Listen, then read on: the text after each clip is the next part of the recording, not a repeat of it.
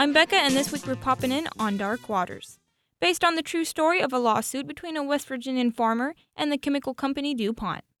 Dark Waters is directed by Todd Haynes and stars Mark Ruffalo as the main character with Anne Hathaway, Tim Robbins, and Bill Camp as supporting actors. The movie starts off with lawyer Robert Billett getting a client by the name of William Tennant, a West Virginian farmer who wants to sue DuPont for killing his livestock by what he believes to be chemical contamination in their water supply.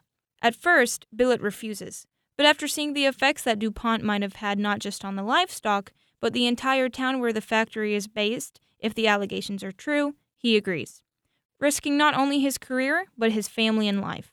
This lawsuit will continue on for nearly 20 years. The plot of the movie is good, but can get a bit confusing and tedious as the movie covers almost 2 decades worth of information.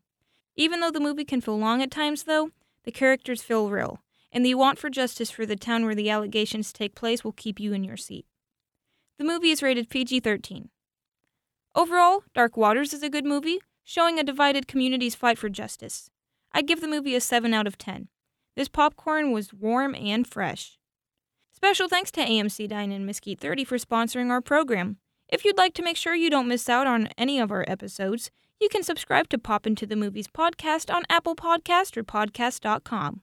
And don't forget you can watch a trailer of the movie plus other information about the movies we review at tinyurl.com/popintothemovies.